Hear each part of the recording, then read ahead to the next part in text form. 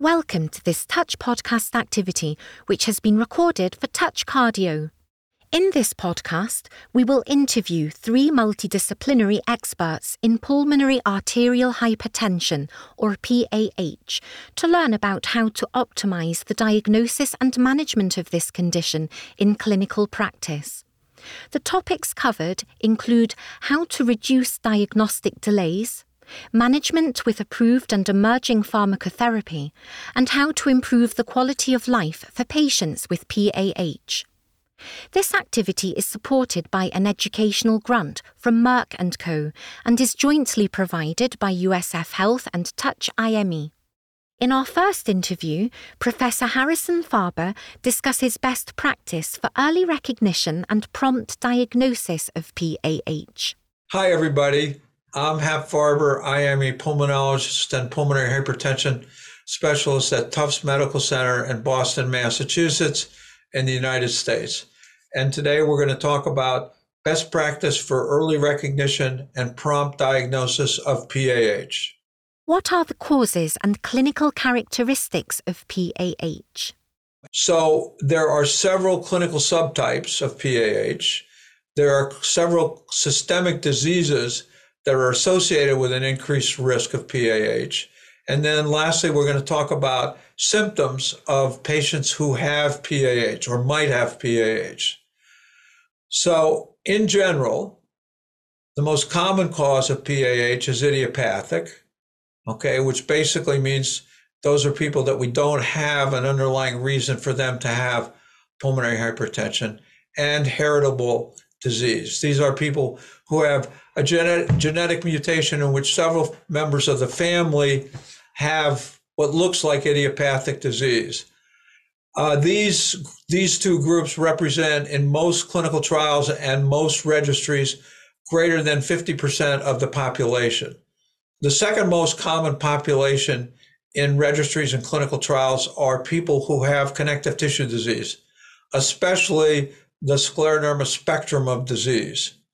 Also, other systemic diseases associated with a high risk of pulmonary arterial hypertension are people who have congenital heart disease, whether it's been repaired or not, people who have HIV infection, people who have portal hypertension, especially if they are being referred for liver transplant, people with pulmonary veno-occlusive disease, and people with schistosomiasis, which incidentally is probably the most common cause of PAH in the world. Now, when we get to drug and toxin, it's very interesting because in the past, the most common drug and toxin associated with an increased risk of pulmonary arterial hypertension were weight loss drugs or anorexogens, Nowadays, especially in the Western world, the US, the most common causes are cocaine and methamphetamine use. There was an epidemic of pulmonary arterial hypertension on the Iberian Peninsula related to toxic rapeseed oil in the past, but that's no longer an issue. So for all intents and purposes, methamphetamines or cocaine are the major drug and toxin now. And just as a side, what's really interesting is that all of the weight loss drugs that were associated with pulmonary hypertension all had methamphetamine rings in them. Interesting. So then, aside, if these people fall into a group, then you're looking to see if they actually have symptoms that are potentially indicative of PAH. Now, the problem with most of the symptoms are they're nonspecific. They're protean. They don't differentiate one lung disease from another. However, they are dyspnea, especially on exertion to start with, which progresses over time to be dyspnea on less exertion. They also are fatigue and exhaustion, same thing. They start and they get worse. Dyspnea when bending forward, this thing called bendopia, which is manifested when you bend over and tie your shoes or put your socks on. Palpitations, hemoptysis, which is not common, but is associated with development of pulmonary hypertension. Exercise-induced abdominal dissension, nausea, weight gain, especially as related to fluid retention, peripheral edema.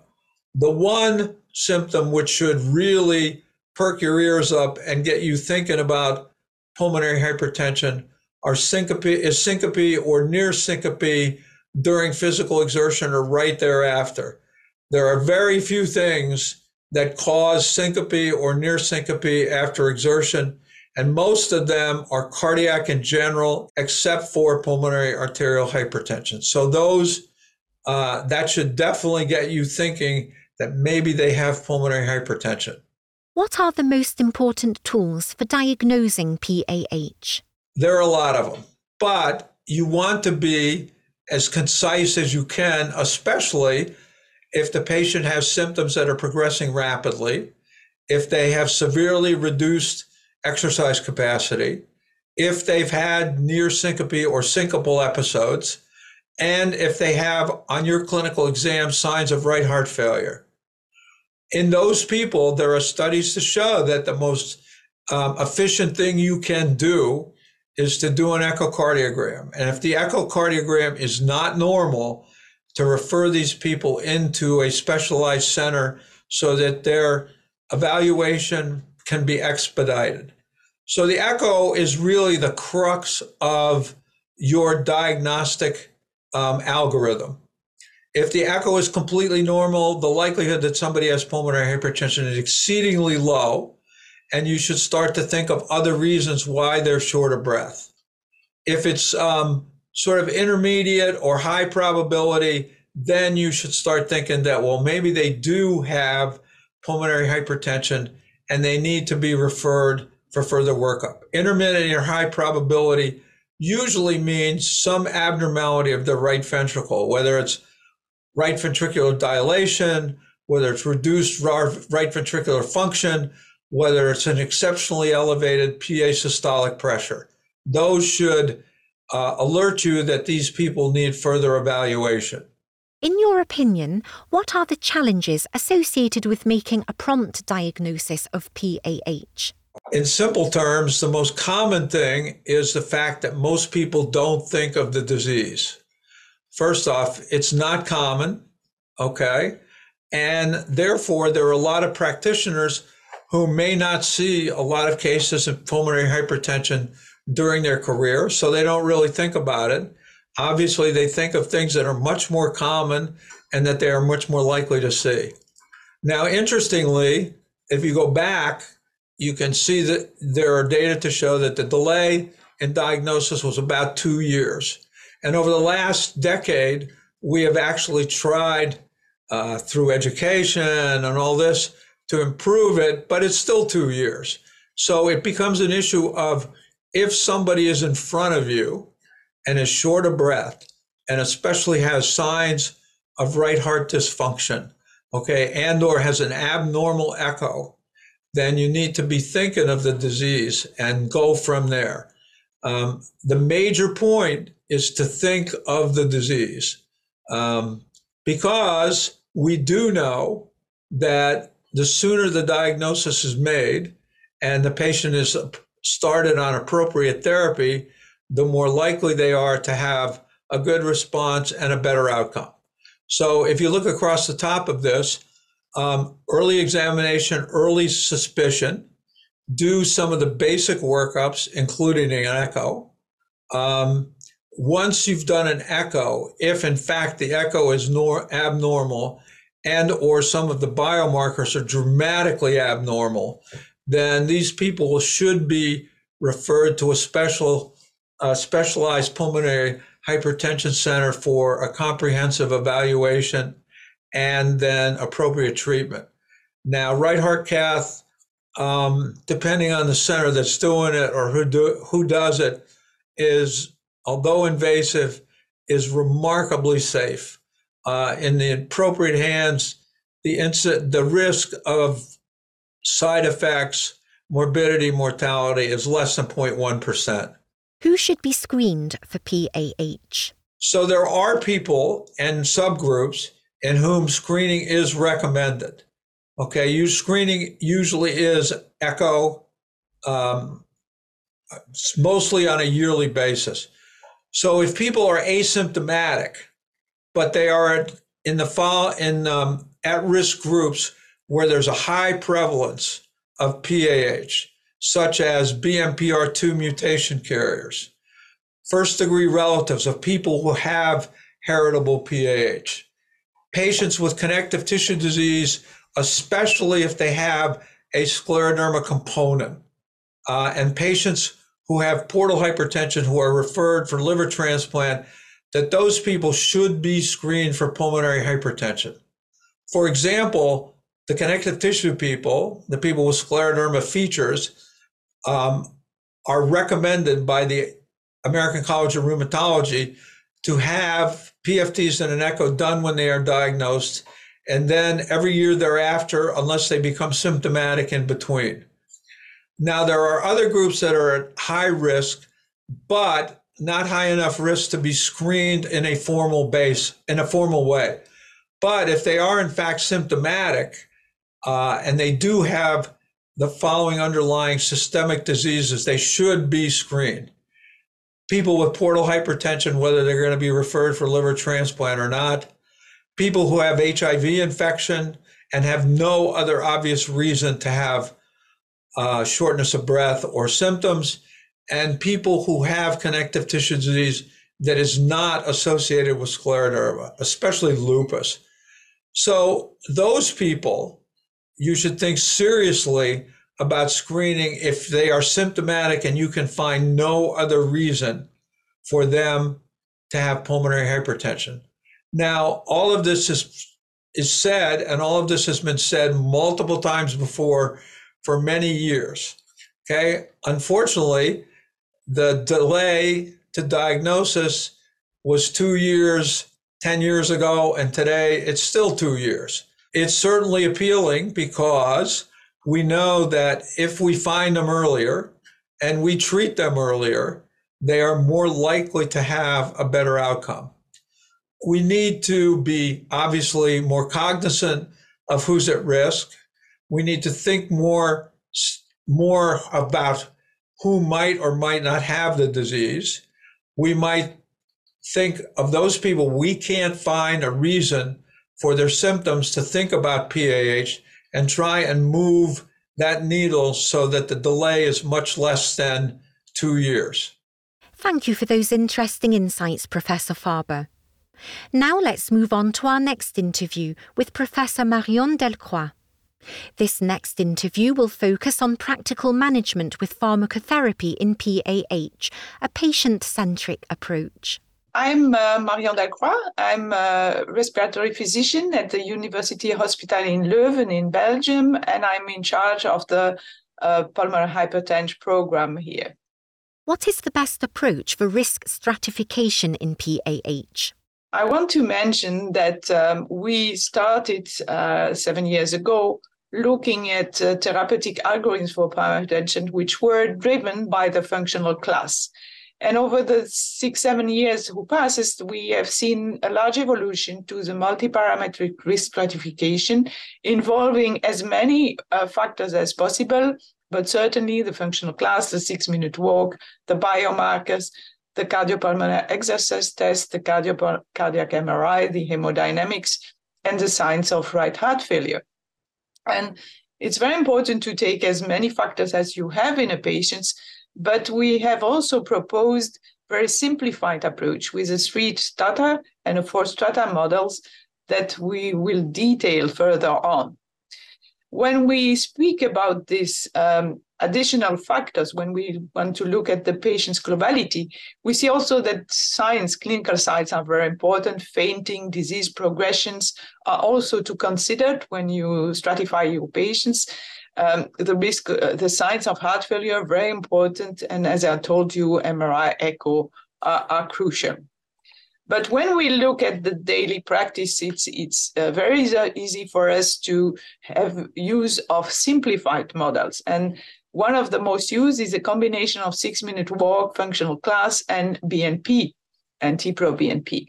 And so when we look at the 3-strata model, which has been used for the many years, we see that we can stratify patients in low, intermediate, and high risk. And we initially thought that the mortality of high risk group was just above 10%. And we realized in real world data from registries that we have, in fact, a mortality which higher 20% in this high risk. So we really need to have the patients moving from that high risk category during the treatment. So we have cutoff value, which are described since many years, but we also realize that the majority of the patients after being treated or even at the start of the treatment are in the intermediate group, 70% of them. So we really needed some more granularity to decide what we do with the patients. And so the four-strata model, which has been proposed in the new ESC-ARS guidelines, split this intermediate group into intermediate low and intermediate high risk groups, and then help us to decide for the strategy. How should we set treatment goals for patients with PAH? It's not only important to do a risk stratification for your patients, but also to act in function of this risk stratification. So to have a goal-oriented approach for patients, having as many as possible, achieving a low-risk status is recommended. But of course, we know that we have old patients with comorbidities and that this low risk is not always achievable because of these comorbidities. And so we look, as I told you, not only to one parameter that we want to improve, but as many parameters, many factors have to be improved for a better long-term outcome. What is also important, of course, is the individualist approach for the patients with an effective communication and shared decision making with the patient. So when we look at factors which need to be improved to make a significance in terms of mortality risk, we know that an improvement of 30 meters in 6-minute walking distance is good and a decrease of 30% of NT-proBNP, but by themselves, these isolated parameters are not able to really predict the mortality risk in patients.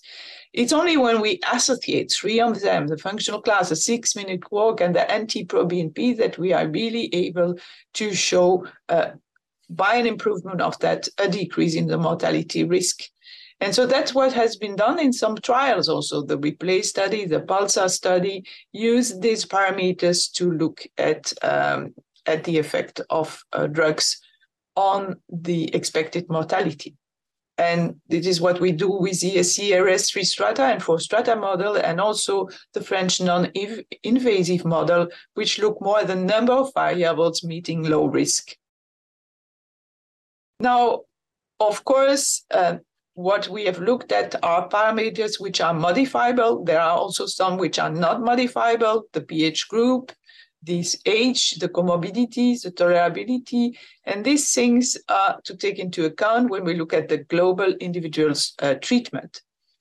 We have put some emphasis on the patient's empowerment in these new guidelines. We also involve patients in the development of the guidelines, and so we need their collaboration, of course, of the patients to have a treatment which is successful. So, and this is for PH center, very important to have patients' care pathway, but also to have patients' empowerment tools and clear verbal and written information for the patients on their treatment. What treatments are approved for PAH and which pathological pathways do they target? Well, this has not changed a lot until this point. We have endothelin-1 pathway, prostacyclin pathway, and nitric oxide pathway that we need to target with drugs. For the endothelin-1 pathway, we use the endothelin receptor antagonists, ambrisentan, bosentan, and macitentan. For the prostacyclin, we have prostacyclin analogs, epoprostenol, iloprost, and treprostinil, and also a prostacyclin receptor agonist, which is selexipag.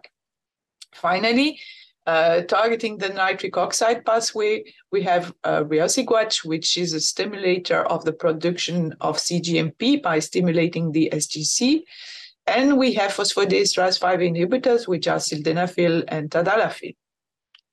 When we use these specific drugs, we like to target as many pathways as possible in order to achieve a better effect. What are the latest guideline-recommended treatment options for PAH? And that's what now the guideline recommended for the PH treatment is that we use initial combination therapy, even in low-risk patients. The only patients where we would try initial monotherapy are the patients with comorbidities, because we want to know what are the side effects of the drugs we are using. So it's easier to start one and to look if the patients tolerate it. Which drugs combination are recommended? Well, the one with the most evidence, which are ambrisentan and tadalafil since years, and also more recently the combination of macitentan and tadalafil, who both had really impressive results on the hemodynamics and functional state of the patients. So we do the treatment according to the risk status as recommended. And what do we do? Well, the low intermediate risk patients are receiving over agents, and the high risk are receiving intravenous prostacyclin analogs.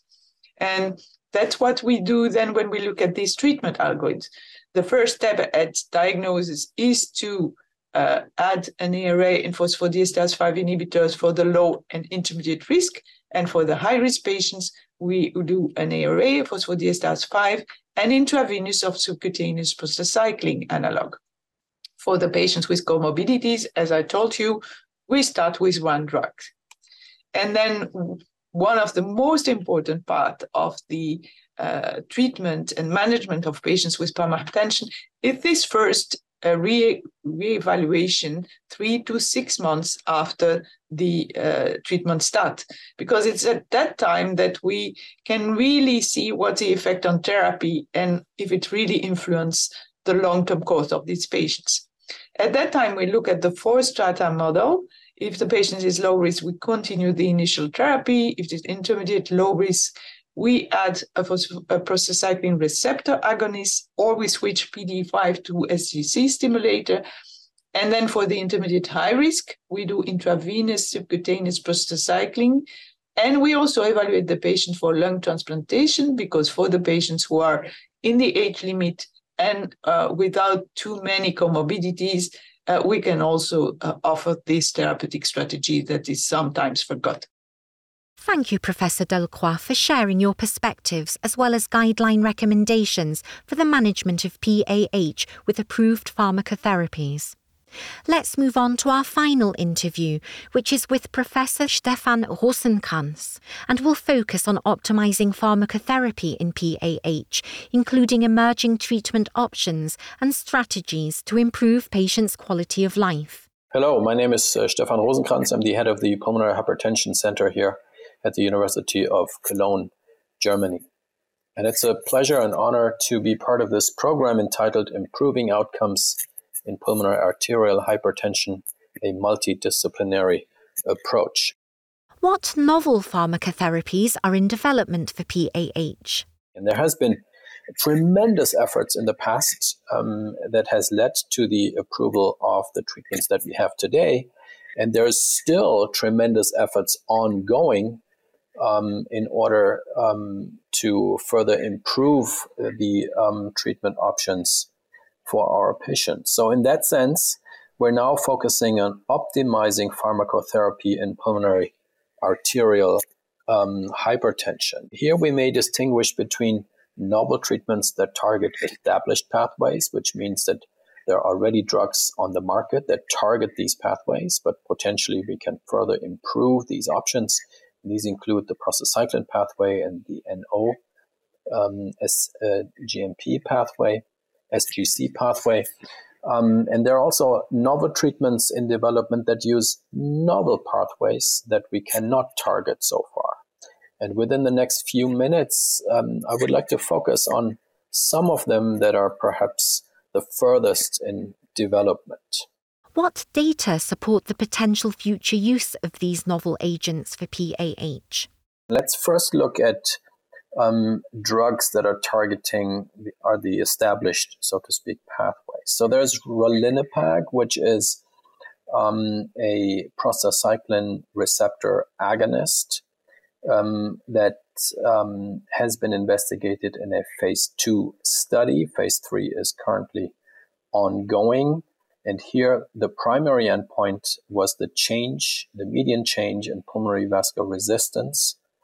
And in this phase 2 trial, ralinepag led to a significant reduction of PVR versus placebo in patients with moderately symptomatic pulmonary arterial hypertension.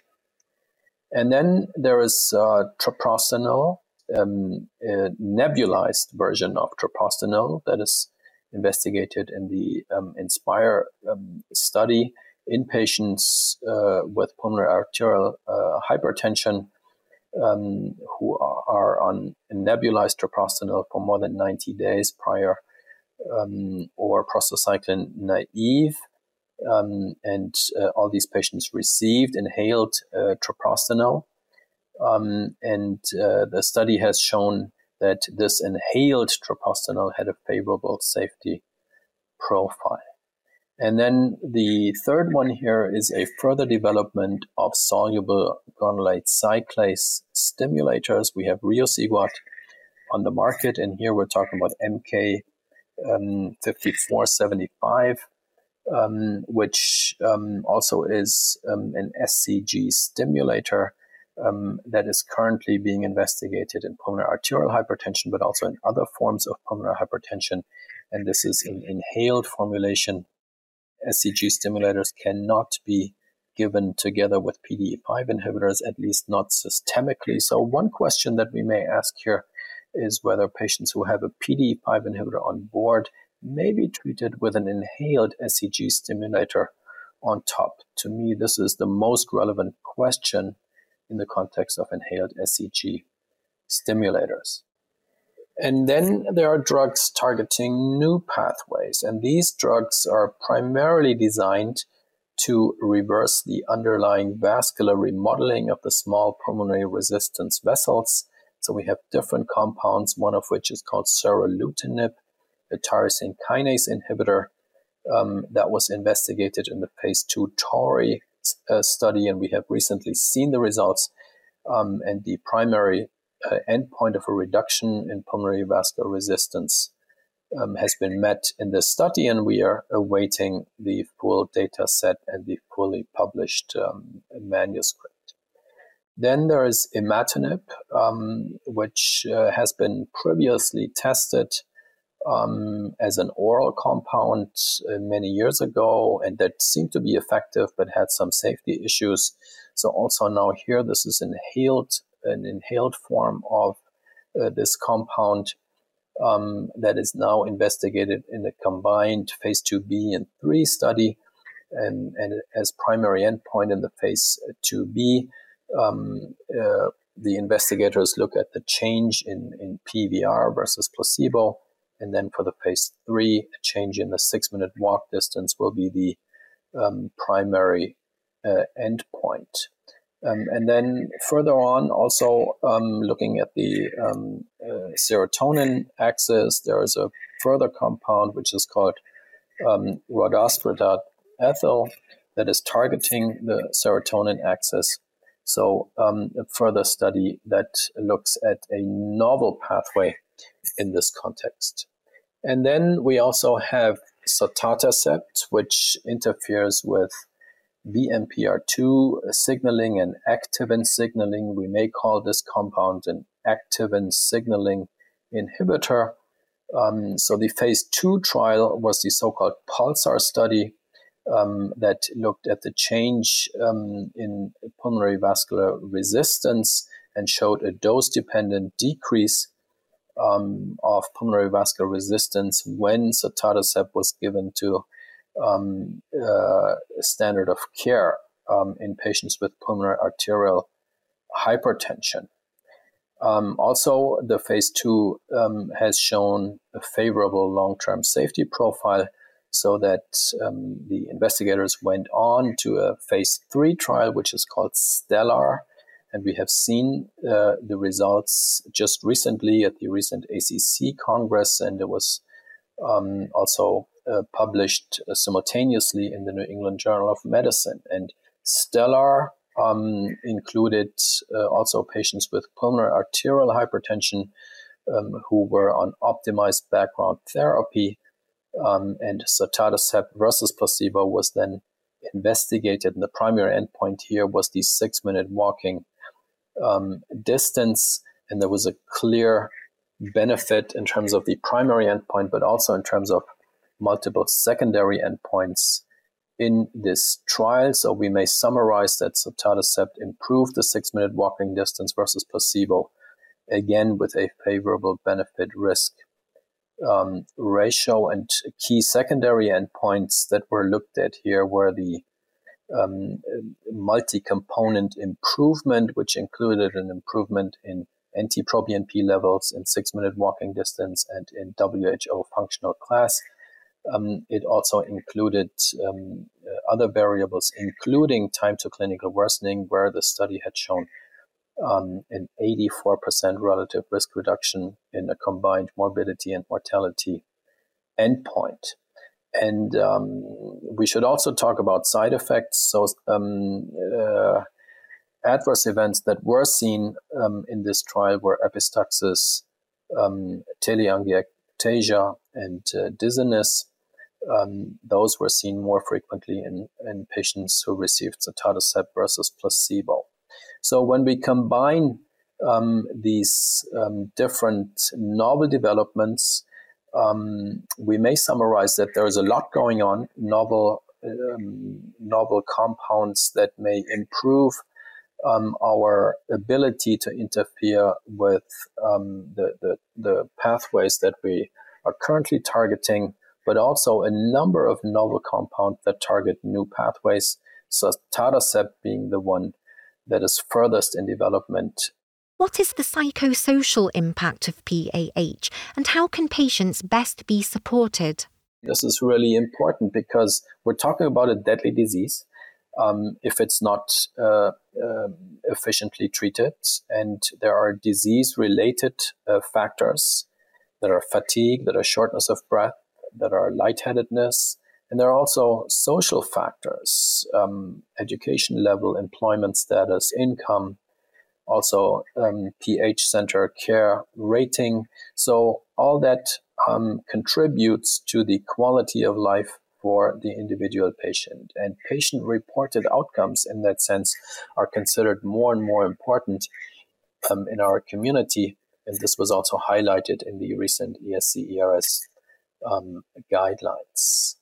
And so what is the psychosocial burden and what are supportive strategies for patients with PAH? I mean, it's very clear that there is a tremendous burden for patients who are diagnosed with this disease. And this is also highlighted by the fact that there's a higher proportion of some psychological disorders in PAH versus the general population, for instance, in Germany, but also elsewhere. But there are strategies to support PAH patients. So collaboration between PH centers and patient advocacy groups, then empathic and hopeful communication with the patients is of key importance. And we can be very hopeful because many drugs have been developed in the past. And as you have seen in this little program here, there's a lot going on, and we can expect further improvements in our ability to treat this disease.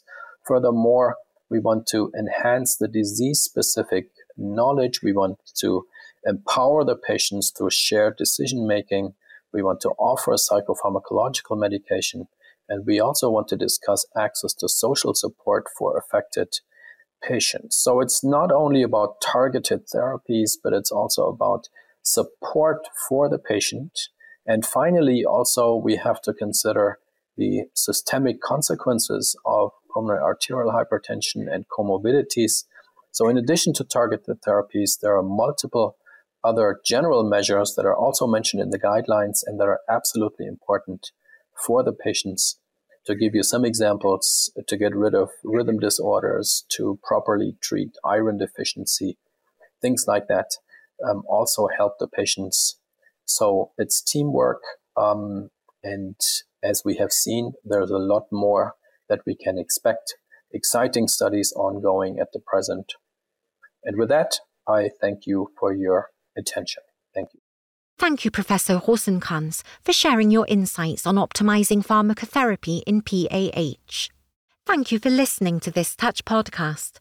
You can access additional content on this and related topics on touchcardio.com.